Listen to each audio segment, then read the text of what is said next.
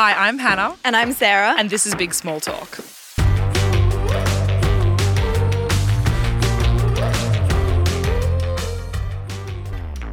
This is the podcast where we try and cover the entirety of the news cycle from the serious to the frivolous all in one place. Because loving pop culture doesn't mean you don't understand politics. And today we're going to talk about the Grammys, private schools going co-ed, Universal pulling music from TikTok, Georgie Purcell Photoshop, and Jacob Elordi in fisticuffs. But first, we would like to start by acknowledging the traditional owners of the land on which we're recording today, the Gadigal people, and pay our respects to elders past and present. But before we get into the actual news, Hannah, what is your personal headline of the week? Surely you go first for once. It's your birthday, Queen. It is my birthday today, which is actually, this is really fun to be in here. Last night, I was actually laying awake. I wasn't working on the podcast prep. I was like, it's Sarah's birthday. I had to get up half an hour earlier to go and get flowers and some baked goods for Sarah. Then I picked Sarah up and I was like, I feel like the pressure's on. I've got to like... You've given me like princess treatment this morning. Well, you know what? Women have to give other women princess treatment. Like, it's important. So nice. My passenger princess. But how was your day? How was your weekend? It was good. I had a few girls over on Friday and had some drinks, which you were at. You hadn't met so many of my friends. It was almost like a meet and greet for Hannah. They were all desperate to meet you. It was so funny. It was really funny because like my friends were like, are you a bit stressed because you don't really know anyone at this party? And I was like, but I do, don't I? Because I'm going to turn up and they're going to be like, I'm very familiar with your face. It's always on my Instagram. It was so funny. Like I'd have friends come up to me and they'd always like tug my arm and be like, I haven't met Hannah yet. Oh, it's really I would be nice. Like, okay, I'll come introduce you. You're like a little celebrity there. It was really, and everyone was so lovely. It was such a nice environment to be in. I spent like 2 hours with your mum. Yeah. My bestie is obsessed with you. So I had a great time. It's my personal headline of the week too. Oh, no, it was really fun. But I did have this like terrifying impending doom existential crisis thing about being not in my early 20s anymore. Yes. Scary. It must be. 26 is not a hot age. Like I know that sounds ridiculous because I'm not saying I'm old, but I'm saying there are old sounding ages. Like 26 sounds old, but like 27, you have your whole life ahead of you. You know what I mean? I get it. Oh, like even like 24, so young, right? But 23 is a bad 23 age. Yes, is I old. agree on like, that. I don't know how to explain the maths behind it, but 26 is like not a cute year for me. But also, I heard this like terrifying fact. Not fact. It is a fact. But like someone was like, you're actually really entering your 27th year of life because the way like we start at 0, then turn 1. Like you kind of think you're a year ahead of what you think you are. Isn't that scary? In Korea, they started at 1 so that you know for sure. But here, you get confused. And I'm actually 27 if I think about it. You're being 1, ridiculous, 2, disrespectful. To everyone listening who's just trying to go about their day and enjoy it with this fucked information that you're talking about. I know, it's actually, I was mad that I had to hear that, and I think everyone should go down with me on that. I can't wait for the response we're going to get to this, which are going to be aggressive and loud, I feel. And I can't wait for them. Happy birthday, bitch. Well, it's Sarah's birthday. That's the personal headline. Let's get into the real news. Let's get into it. Despite this being one of the most eventful Grammys in years, Taylor Swift has again managed to secure all major headlines by breaking records and using her acceptance speech to announce a new album. Again, when will she stop being a headline machine? She works so hard. Can't make this up. Don't come at me. The problem is no one's fighting you on this. I mean, I feel like there's listeners who are like, I'm annoyed by this, but I'm sitting here going, tell me more, Sarah, every single week. I know. We get the odd message that's like, do you have to talk about Taylor Swift so much? And it's like, when she stops providing, when she stops serving, I'll stop talking. Okay. First off, Taylor Swift arrives at the Grammys in this like white full-length outfit. And at first I'm confused because I was expecting like an all-black number or snakeskin or something because of course for months and months and months we've all been predicting that at the Grammys, she would announce Reputation, Taylor's version. I thought maybe she would like take this as an opportunity to whip out like a Roberto Cavalli vintage dress. Now, for anyone who doesn't know that, that's Thank like... God you said that. Yeah. Roberto Cavalli does these like, I don't really love their recent stuff. He's a designer, but his vintage stuff is all like known for being really beautiful, sexy. He does a lot of like snake gold detailing in his dresses. And I thought this makes sense. Yep. What an obvious choice. And I thought finally we would get a serve You from know Taylor so many Swift. things, yeah. But no. But no. I mean, it's okay that she's not a style icon. She's given us so many other things. Who am I to like demand more from her? But like, maybe it's a personal taste thing. Some people might think It's amazing. I love Taylor, and that's why I'm like, what the fuck? But I will say, I saw a TikTok last night, a woman saying it's actually likely purposeful because she retains an element of relatable girl next door vibe by having an inherent failure to slay. So by dressing herself and looking like she's made choices for herself, even though she definitely hasn't, and she definitely has a team dressing her, she has something she's not excelling in, and it makes her more palatable for the general public. And I think that's a really interesting take. It's a good theory. I also think her outfits are almost more so driven by Easter eggs and like trying to convey a message. You can slay and also have a message. The watch around her neck. Yes, so she wore a watch around her neck that was set to midnight, like a choker. And everyone was just confused, but it was enough that people were like, okay, this could still be a Reputation announcement. Yes. Okay, so everyone was still on board. Also, we had other reasons to suspect that there was going to be an announcement tonight, as just before this, her profile picture changed to black and white. And I think we did say this on the pod, but a few weeks before that, all of her friends changed their profile pictures to black and white. And then her official website went down. And then the insane Swifties then went and coded it and realized that that was intentional. That wasn't like an actual glitch. So everyone was like, something's coming. And then one of the Swifties who'd like decoded it made a post about it. And then Taylor Nation, like the official page, liked that tweet. Then, while accepting the Grammy for Best Pop Album for Midnights, she said, I know that the way that the Recording Academy voted is a direct reflection of the passion of the fans, so I want to say thank you to all my fans by telling you a secret that I've been keeping from you for the last 2 years, which is that my brand new album comes out April 19th. It's called The Tortured Poets Department. I'm going to go and post the cover right now backstage. Not Reputation TV, a brand new album. You was so funny about it when she announced it, and it panned to the audience, and all the celebrities like were doing these like kind of grimace smiles. But isn't it bad etiquette to do what she did? Some people were like, it wasn't the time and place for it. Yeah. I don't know. As someone who's not a Grammy Award winner or attendee, I don't know either. I don't know, but I just thought it was funny. Like, you could see people that, like, all these people probably have their own albums coming out or, like, whatever it is. And they're like, and they're all no, like, oh, she's gonna fucking dominate again, this fucking... I just thought it was so funny. And then she did go and post the cover. It's this, like, stunning black and white, very moody. It's giving very much like Folklore meets Midnights. And then in the next post, she teased some handwritten lyrics from it. I think they're lyrics, but it said, and so I enter into evidence my tarnished coat of arms, my muses acquired like bruises, my talismans and charms, the tick, tick, tick of love bombs, my veins in pitch black ink. And then below the writing, she has, all is fair in love and poetry, sincerely the chairman of the Tortured Poets Department. Can I say something here? You may. I love that you raised your hand. I just want to make sure that you're okay with me, because I know there's a lot of Taylor Swift. I just want to... I love her. I know that this album is going to be my Spotify Wrapped, but can we just step back for a second from our fandom and say that is cringe as fuck? Like, oh, you know what? Like, that is so lame. Like, that is 12-year-old on Tumblr who thinks they've had a heartbreak because the boy didn't hug them at school at the bus stop that day. But that is why I love Taylor Swift. I know, because she's reaching something, but I read that and I go, how is this the biggest artist in the world? Because all the people in the crowd are probably like, oh, fuck, here we go. I love her so deeply, would die for her. That sucks. I love the drama. I am a Folklore fan. Same. I'm a Till I die. Folklore and Reputation, my two bigs. If this album comes out and it's like pop synth, I will rage. It won't be. It's going to be Tortured Bride. It's going to be the Joe Alwyn breakup album, definitely. Well, what we know is that it has 16 songs plus a bonus track, which is called The Manuscripts. And I personally have just never been so excited to be depressed. Although I'm going to be pissed if like one of the songs is like a 10 out of 10, my new favorite song, and I didn't get to see it live as at the Eras tour as a surprise song. It's okay. But also, like, when the fuck is Reputation TV being announced then? There's lots of hints coming out about that. That'll be this year sometime. Surely. And the other thing that I think is really funny about this is that I obviously think this album's going to be a huge breakup album. Mm-hmm. Even though she said 2 years ago, I think it's going to be like the very tail end of her and Joe Alwyn's relationship.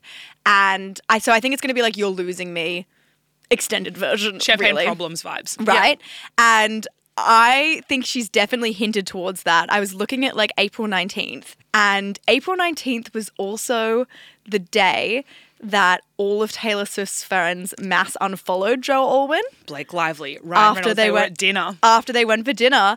And the other thing that's funny about that is it was the beginning of the American Revolution against the British, which is quite funny with Joe being British. What the fuck? And it's like something like National Poetry Day or something like that as well. So I think it's a very pointed message.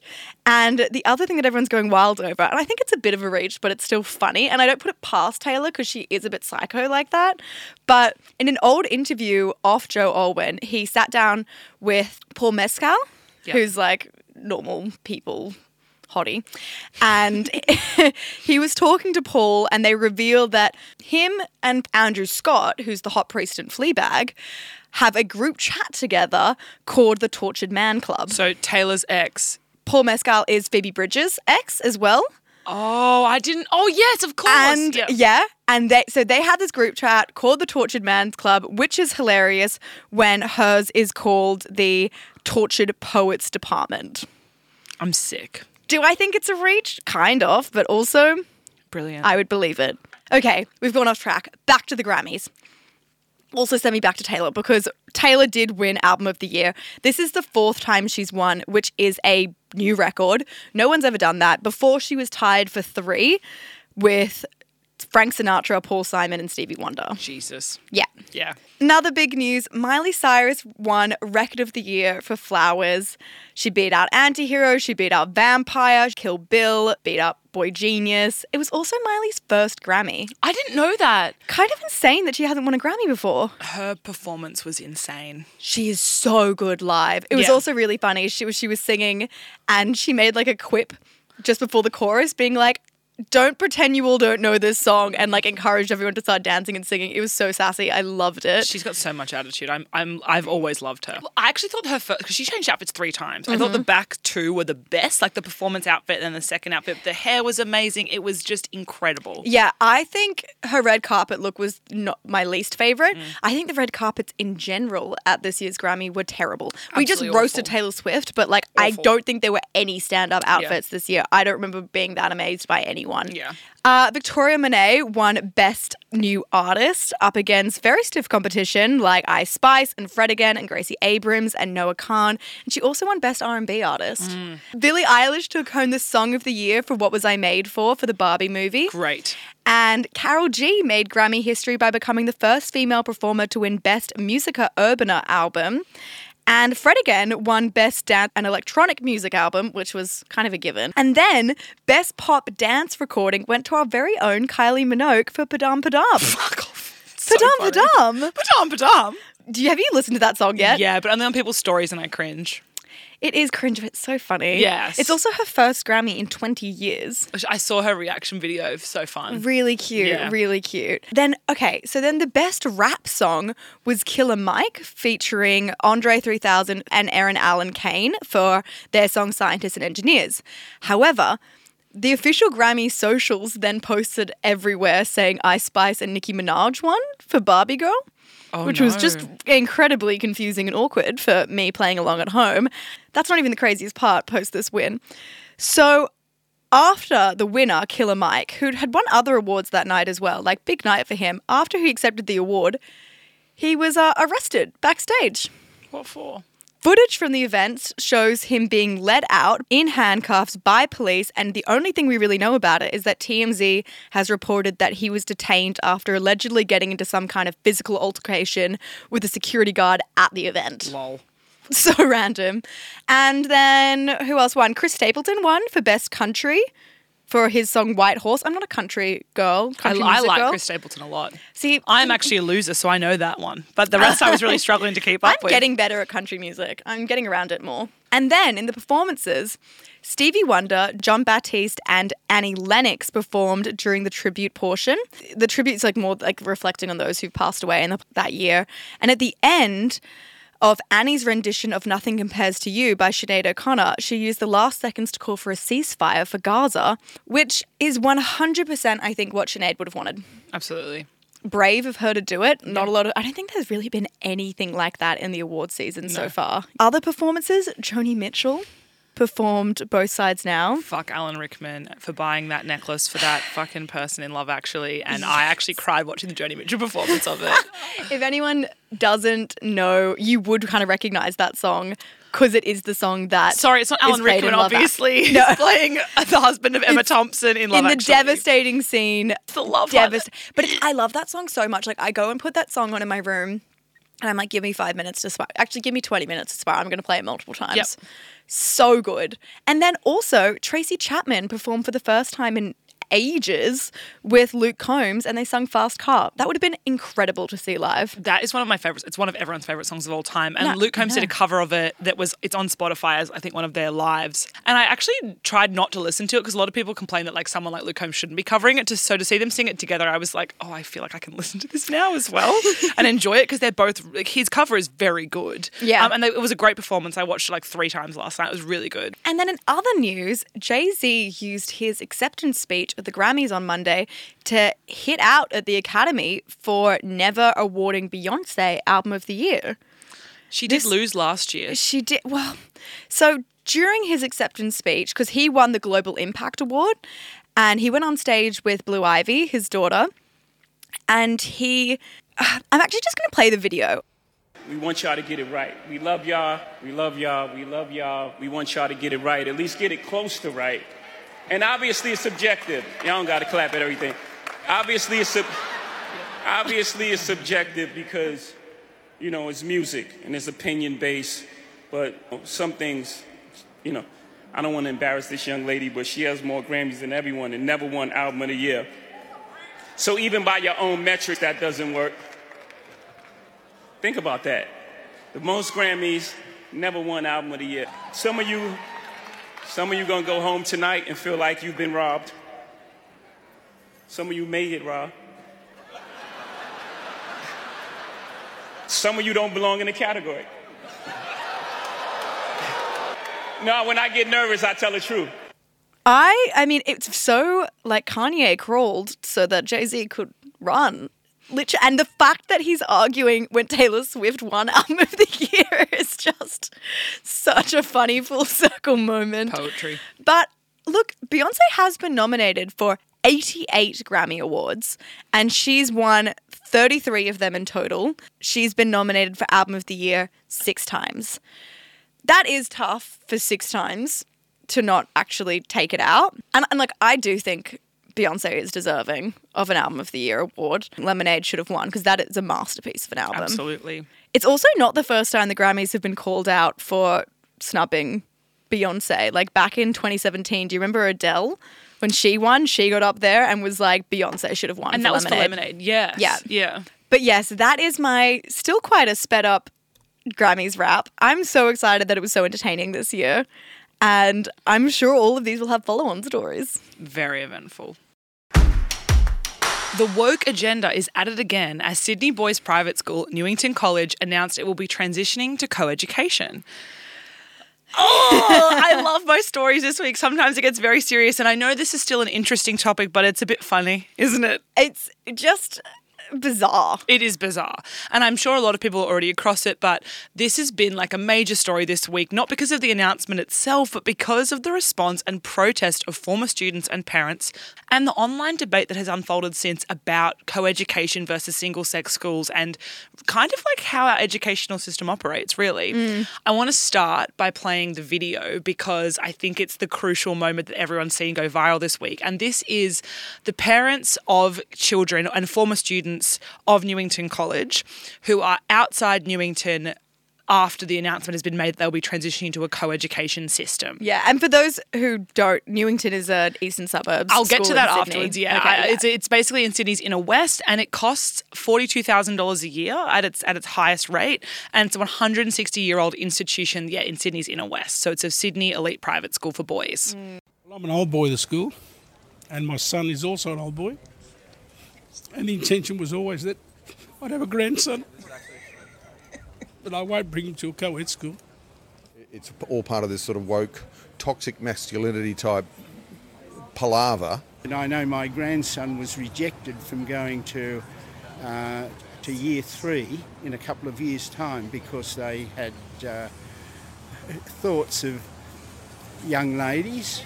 We are protesting against the school's decision to not notify the parents and gag the parents and the students from having a free voice to be heard about the school and the headmaster's decision to make the school co-ed. It wasn't as strong as I would have liked to have seen today. We have another meeting tonight that we're going to try and look at more at the legal side. So, as you just heard, that was quite emotional from the parents, the old boys. There was also clips from like the current year 12s who were losing saying it. they were opposed to it as well. Yeah. What's interesting is like from that video, no one actually articulated the problem. No one was actually able to articulate what the issue with the coeducational transition was. I found it hilarious when I first watched it because I was like, I get it. But like, why are we this emotional over it? I think there is this like, especially with these private boy and girl schools, that they tend to be like generational that you've gone through. And there's such a like weird connection with them that's like, I'm going to send my kid there and have the exact same experience I did. And they feel like something's been stolen or taken from them or that there's... Yeah. It's interesting because the actual footage on that video clip, it shows like there's actually signage that the parents have created that says things like bringing girls in equals less diversity. Like it's genuinely ridiculous what they're saying. Have you seen that TikTok? There's one really funny. We'll have to put it in our story, but it's like, rest in peace, Sigmund Freud. You would have loved the Newington moms. It's so funny. It's outrageous. But also, like, I think getting back to the story, and we will have a bit of a conversation about this because we also have different experiences. Personally, I went to a co-ed public school for year 7 and 8 in a low socioeconomic area in Sydney, in Sydney Southwest. And then I moved to rural, like New South Wales. So I grew up in Orange for the rest of my high school. Co-educational again, but like a small Catholic school that wasn't expensive, but it was private.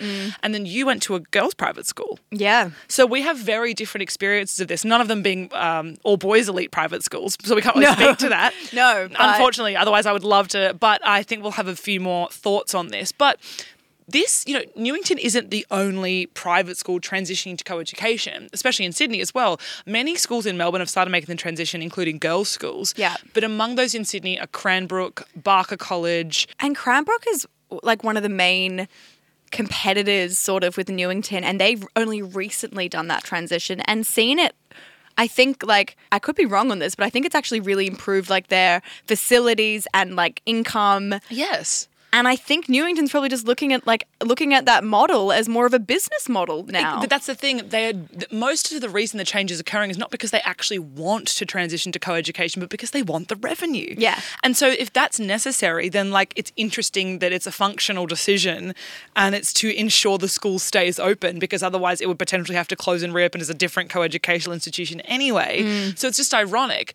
But let's just like have some perspective on this as well. Single-sex schools only make up 3% of the it's almost 10,000 schools that exist in Australia, and 3% are single-sex. So it's such a small minority. And I was also listening to the 7am podcast this morning, which interviewed Teach Us Consent founder Chanel Contos. And I mean, I love how I say that. She's my friend. So I'm also like, it's a bit, the professional voice on. But one of the points that Chanel made during the episode was that there are multiple schools in Melbourne and Sydney that are elite private boys' institutions where we've had more prime ministers come out of one of those schools than we've ever had female prime ministers. Like there are 2 schools in this country that have produced 3 prime ministers, and there's multiple that have produced 2. And I think it's like a big discussion about the way that private schooling kind of, a lot of the time these elite expensive institutions are a power funnel, but they also represent a really kind of a significant pillar for rape culture. We've seen a lot, especially when Chanel actually started her petition for teaching consent education in Australia in 2021. She received over 6,500 disclosures of sexual assaults that had occurred and were alleged to be perpetrated by boys from these private schools. So I think there is a broader conversation to be had about the nature of co-ed versus single sex and what's better for each gender. It's pretty binary, the conversation. It's pretty difficult, but there's actually no research to indicate that boys and girls fundamentally learn differently and that they need to be separated. No, we learn the same and we learn the same stuff. We all have the same syllabuses.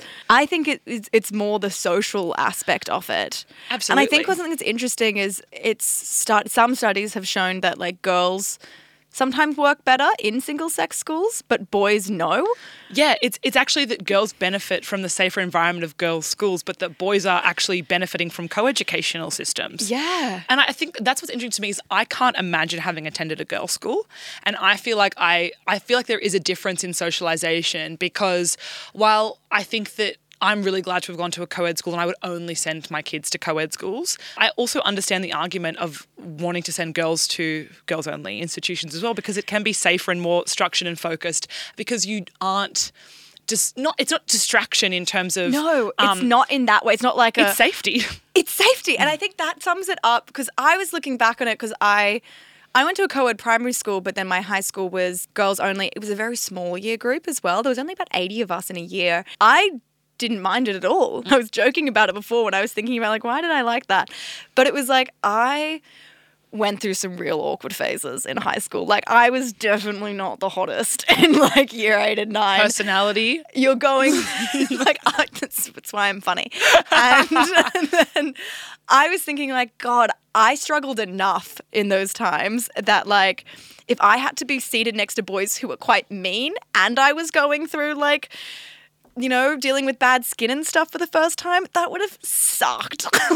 Yeah, I understand. It's interesting because like I felt exactly the same about my schooling experience, but realistically, all it did for me is ensure that I cared less about how I looked around boys because I was exposed to it every day anyway. Which is such a good point as well. But also, I know I'm being unfair because like in school, I never was kind of focused or obsessed with that. I was an absolute nerd. So I know that it is distracting for some and it's not a fair, broad statement. But I think what's interesting is like these institutions were started when people believed that it was better for boys not to be distracted. And a lot of the time, I think, with these sort of debates, it's interesting the difference between what Cranbrook's approach has been and what Newington's approach has been, because Cranbrook has been quite welcoming of it, all reports say, and when that change was announced. But I think for me, like looking at this news story and looking at, you know, grown men crying over their future non-existent grandsons, but not even being concerned for their future non-existent granddaughters. Yeah. And their unwillingness to have them seated together in a classroom is really interesting because I want to say to these people, please explain to me what it is, because I think that if you put words to it, what it essentially is I want my boys to have access to these networks of men, to these positions and sort of funnels of power, and to resources that are directed at boys' success. But I just don't understand how this takes away from that either. But that's exactly what I mean. It's interesting because it actually is fundamentally steeped in inequality and a belief that the existence and presence of girls undermines the school. And I think that people can't articulate that, but that's actually what's being said in all of this space and all of these tiers. Yeah. I mean, I guess that it would have been jarring for these parents that clearly have a lot to self-reflect on, but I wonder what was different with Cranbrook, how that was received so differently too. I wonder if it was just like communicated better. Here's the thing. I also looked into this because I saw a few comments of people saying the parents should have been consulted. I think it's just that they've actually confirmed the decision and a timeline for that decision. And it's interesting, like at a certain point, Newington actually came out and said, we're all mediated out after 48 hours of this coverage. But it's fascinating the way that different schools have reacted differently and some are very welcoming. The other thing I think is like, I'm quite against fundamentally the idea of elite private schools and the fact that I hate that I'm asked what school I went to whenever I do anything in Sydney and Melbourne. Because it is sort of ridiculous even now, even at 26, people are like, oh, and what school did you go to? And that's how you can like piece someone in a puzzle. It's ridiculous that we still ask. But it's interesting because like I don't really operate in these circles and it kind of makes me really afraid. And I feel very undermined in what I do a lot of the time when I'm having these conversations because I have been quite successful quite young, and so everyone's always assuming which school did you go to. And I think it's a question anyway in social circles, like people make huge judgment calls on who you are and your identity based on that. And I'm from Orange. Like I have nothing, like you know what I mean? It's so interesting the way that so much is placed on your schooling and that public schooling and co-ed, life is co-ed. Like, 100%. Like, I am so far departed from this lifestyle that I look at that and it's another thing that's interesting is a lot of the comments were very mean about these parents in these videos. And I think, is it not fair to make fun of a grown man crying and actually showing some emotion? But I think it's more that it speaks to the pathetic nature of how so much of these people's lives is tied to the name that was on their emblem 30 years ago. But yeah, it'll be interesting to see how they transition over the next couple of years because it won't come in until 2026. So watch this space. Tech giants and music companies are again at odds over money and control, giving us an eerily quiet For You page and light reprieve from the cringe dance videos. So Universal Group, which is the biggest music label and is home to artists like Taylor Swift and Drake, BTS, Bad Bunny, Ariana Grande, Olivia Rodrigo, Billie Eilish, Justin Bieber, it goes on and on and on. And then like locally, they're Tame Impala, Missy Higgins, Matt Corby, Peach PRC. Huge. They've published an open letter to say that they have failed to reach a new licensing agreement with TikTok, which will now result in the removal of their entire catalogue from TikTok's music library. So the previous contract expired Jan 31st, and this open letter was pretty spicy, to be honest. Pretty much said they were at the standstill due to TikTok's unwillingness to appropriately compensate artists and songwriters, protect human artists from the harmful effects of AI, and address online safety issues for TikTok's users. So you might have seen a few jokes or just like general confusion about this online. Have you seen these TikToks of like people joking, making their own sounds to try and like replicate the songs? But it seems especially wild when TikTok is such a key player when it comes to a song's success.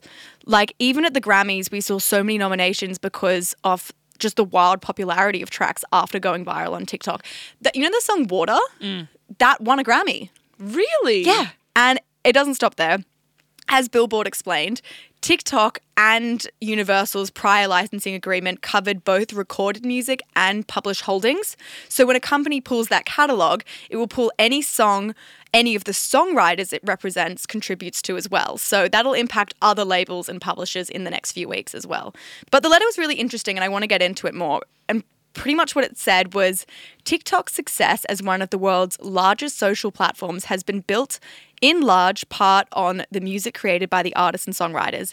Its senior executives proudly state publicly that music is at the heart of TikTok experience, and our analysis confirms that majority of content on TikTok contains music more than any other major social platform. It continued to say that TikTok accounts for only 1% of Universal's revenue. Ultimately, TikTok is trying to build a music-based business without paying fair value for that music.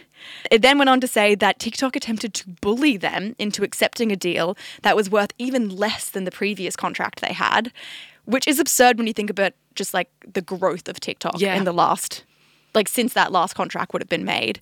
It then got juicier to quote, "How did they try and intimidate us? By selectively removing the music of certain our developing artists while keeping on platform our audience-driving global stars." So they tried to like hide away in the algorithm up-and-coming artists. That's really awful. Right? Yeah. If that, if true. I think that's why TikTok can be so dangerous for the music industry, because they do have such an effect on what is popular and they can do that. Yeah, but did TikTok respond? Yes. So TikTok within hours came back and said it's sad and disappointing that Universal has put their own greed above the interests of their artists and songwriters. The fact they have chosen to walk away from the powerful support of a platform with well over 1 billion users that serves as a free promotional and discovery vehicle for their talent. Clearly, Universal's self-serving actions are not in the best interests of writers, artists, songwriters, and fans. So what did Universal do? So then Universal released another formal statement, this time to Billboard, that pretty much just saying that despite the magnitude of the platform, it's kind of crazy that they're still arguing that artists should still be grateful for free promotion. Yeah. And that's kind of a bit of a cop-out response, and that they disagree that would make music companies greedy for expecting their artists and songwriters to be compensated. Mm-hmm. But what do they mean by AI? Well, yeah, this was crazy because that was one of the main things in the original open letter, which TikTok just did not respond to at all, that part of the letter. Like, they just kind of just ignored that. But I guess it's the general concern across the internet right now. All these social media platforms have an underbelly. How do we protect against that? And also, a good example of it, like in April last year, there was a song that was, I don't know if you remember it, but it was featured like an AI-generated vocals of Drake and The Weeknd, and it went absolutely viral on TikTok. It was like this made-up song, and it was called Heart on My Sleeve, and it was credited to TikToker user called like Ghost Rider or something like that. And the track made its way into streaming services and racked over like 600,000 Spotify streams before Universal had it pulled, issuing a statement condemning infringing content created with generative AI. It's really interesting. Right? So I just think Universal's clash with TikTok is really just the latest in what I think is going to be an ongoing tech giant versus music company battle. You know, we've seen it on Meta, we've seen it on YouTube, we've seen it on Spotify, we've seen it on TikTok. And as the New York Times explained it, we will always be pitting tech companies' innovations against the music industry's demand for control and compensation. And I think that kind of sums that up. Yeah. I just think what's interesting about this story is that it's very rare for them to have actually followed through on it. And it'll be interesting to see how long this standoff lasts. Because TikTok has been different. Yeah. 9 News Melbourne have come under fire last week after an image of Victorian MP Georgie Purcell was altered in their broadcast with enlarged breasts and a cropped midriff. So this was another story that was really viral last week when the youngest woman in Victorian Parliament, Georgie Purcell, who is a member of the Animal Justice Party, posted a set of 2 images side by side with the caption, "I endured a lot yesterday, but having my body and outfit photoshopped by a media outlet was not on my bingo card. Note the enlarged boobs and outfit to be made more revealing. Can't imagine this happening to a male MP. What gives?" And the images was one, the original image of her, which shows her in a white dress. It's a dress, and she's just standing in front of it looks like a pond or a lake. And then it shows the 9 News broadcast on the evening news last week, basically where there's they've removed the background and you can tell that it's that photo, but it's been edited so you can see her stomach and it looks like her breasts have been enlarged. And you know it's fake and it's been changed because she actually also said I have tattoos on my stomach. That's not how I look, sort of thing. So the images were clearly altered and basically she's called it out and it's gone viral on social media last Tuesday. It was shocking to give someone a midriff. Yeah. Especially given this particular MP's background. Yeah. She was a stripper prior to entering Parliament, but she also has a law degree and she has a double degree. So yeah, absolutely. But you can just see what they're trying to paint absolutely. here. And she's constantly called out throughout her term already the consistent sexualisation and objectification of female women in Parliament. So this is just another layer to that. So what did 9 News respond with? So Hugh Nylon, who's the director of 9 News in Melbourne, apologised for what he said was a graphic error. Now, his statement basically argues that their graphics department sourced an online image of Georgie to use in this story on duck hunting. Now, he said, as is common practice, the image was resized to fit our specs. During that process, the automation by Photoshop created an image that was not consistent with the original. He basically argued that it was an AI error and also in the apology said that the image did not meet the high editorial standards at 9. Now, this is where it gets complex. So he's basically saying they didn't do anything. It was an AI accident. Yes. But I don't believe is that possible? It gets even better. So Guardian Australia then reported that Adobe, the creator of Photoshop, confirmed the incident could not have occurred without human intervention. So in a statement, they said, any changes to this image would have required human intervention and approval. This is so fascinating, right? And also, can I just say, even if Photoshop was capable of this sort of a change, it still had to be approved by someone before it was broadcast. It's not like Photoshop sends it directly to broadcast. That is a ridiculous, there's layers here that exist beyond that. Yeah. But I then read this really good post by Cam Wilson, who is the internet reporter for the independent news outlet Crikey. And he made a much broader point about this series of events, which I don't think people have been discussing. He basically outlined that obviously 9 is 100% responsible for this and what they post, and that the explanation actually, while a lot of people who use Photoshop, I read in lots of comment sections, argued that the midriff was possible but not the enlarged breasts. Cam Wilson actually made a better point, which is that he thinks it actually is believable and points to a much larger problem than just 9 News manipulation of a photo. He basically says that there's new AI features on Photoshop which have been introduced which kind of include the ability to fill or expand an image. So he argues that it's possible that they got a more cropped image, say if it was just her from her neck, say up. Yeah. And there's this feature that you can use where you basically fill or expand the photo, and what AI does is it guesses what's the rest of the image. So it expands and fills the image to guess the background and the rest of the photo from... Yeah, I've seen this. Yeah. So we've all used it. A lot of people who work with computers every day and work in graphics will have seen these features with these expansions. And it's all over TikTok as well. Yeah. But that obviously, is built off AI training on the habits and routines of our world. But that also means it's built off the stereotypes, the assumptions, the sexism and racism of these things. So what Cam sort of argues is that there's actually a much broader and more dangerous issue here where these tools are learning off a patriarchal world, and it's possible that actually this expansion just shows the bias of AI.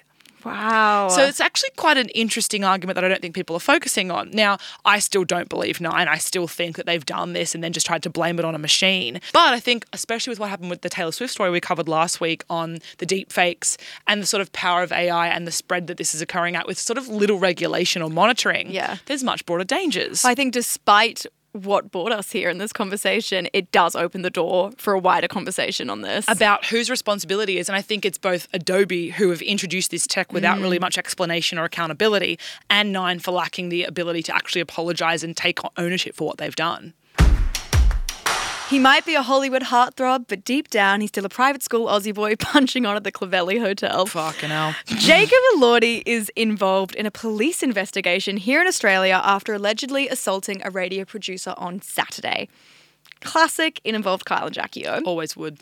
Okay, so as reported by the Daily Telegraph, Jacob was in a Sydney's eastern suburbs hotel, the Clovelly Hotel, for those, if you know, you know, when he was approached by Joshua Fox, who is a producer for Kyle and Jackie O. And according to the producer, Joshua, who then went on the show on Monday to retell what happened, he said that he asked Jacob if he could have some of his bath water for Jackie O for her birthday, which was a reference to Saltburn, the movie he's just done, where there's a scene where he drinks the bath water in a kind of creepy but sexy way. It's not Jacob drinking the bath water, it's Jacob's bath water. Yes. Yeah. So Jacob then asked the producer to stop filming and delete the footage as the situation allegedly escalated. Now, what I understand from this is like he said no and the producer kept pushing and they got a bit heated and the cameras and like mics were rolling and he said delete this. And the producer said like he refused and explained that he felt uncomfortable and that the film was his only evidence of this escalation. He then said Jacob then just kind of flipped and kind of pushes me against the wall and his hands are on my throat. Violence. In a statement to Variety, the New South Wales Police said they are investigating the matter currently. They said officers attached to the Eastern... I can just imagine, I was like, of all shows... Oh, yeah. I bet he was being annoying, but that's never an excuse to be violent. No, and that's the thing. It's just so foreseeable that you gave him what he wanted. Obviously, this is only just starting coming out, so who knows? But we'll keep you updated. But crazy, especially in the height of him being so popular, so famous right now. He's just on SNL. He's in Australia because he's supposed to be giving an award and receiving an award at the Actors in the Gold Coast, which Margot Robbie's also here for. So we'll see if he goes to that now. I'd be interested. But Jacob, watch this space. Okay, we are now at the Q&A for this week. We will get better at actually answering the Q&As on Instagram. Really sorry about that. I think it was like the long weekend and then we were both out this Friday, but we're going to get back in routine with it and actually answer. But it is good because we can save some stuff for the podcast then too. But if you do have a question, please send it in at bigsmalltalk_pod. Thoughts, feelings, feedback, questions, all very welcome.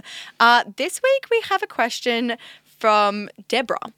And Deborah has asked how we can all talk about the Barbie snub and the Grammys when there is a genocide happening in Gaza.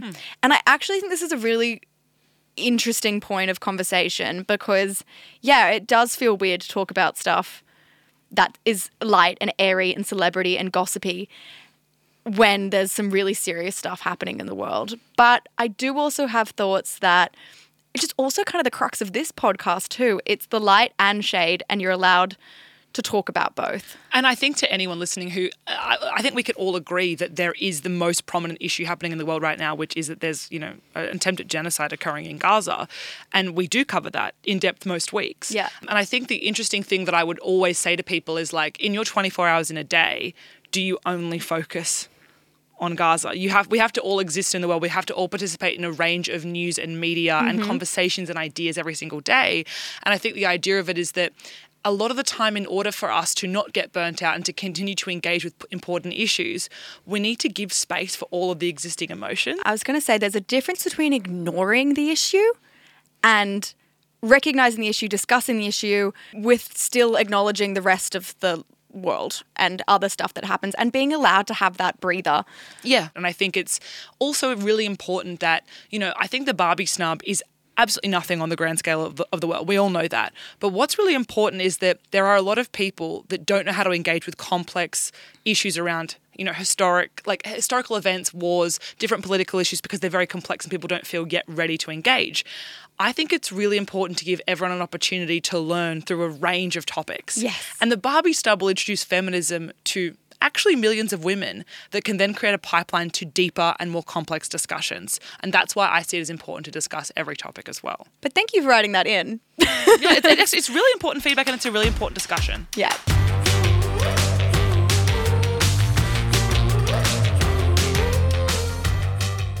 Thank you for listening again this week. If you do have anything you want to ask or any thoughts, please send through on bigsmalltalk_pod. And if you could tap the bell or follow or leave a review or whatever it is, we would love that. But thank you. See you next Tuesday. See you next Tuesday.